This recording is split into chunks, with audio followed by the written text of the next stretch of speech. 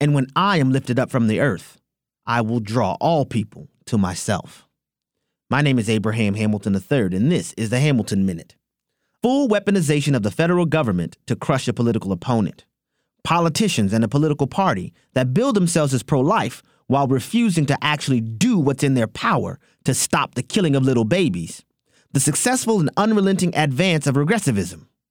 All of these are signs that our national condition is not merely a natural phenomenon, it's spiritual. Civic engagement without spiritual engagement produces political roller coasters. National course correction will only come by national repentance. We must elevate Him. Listen each weekday from 5 to 6 p.m. Central for the Hamilton Corner, or visit the podcast page at afr.net for more from Abraham Hamilton III, Public Policy Analyst for the American Family Association.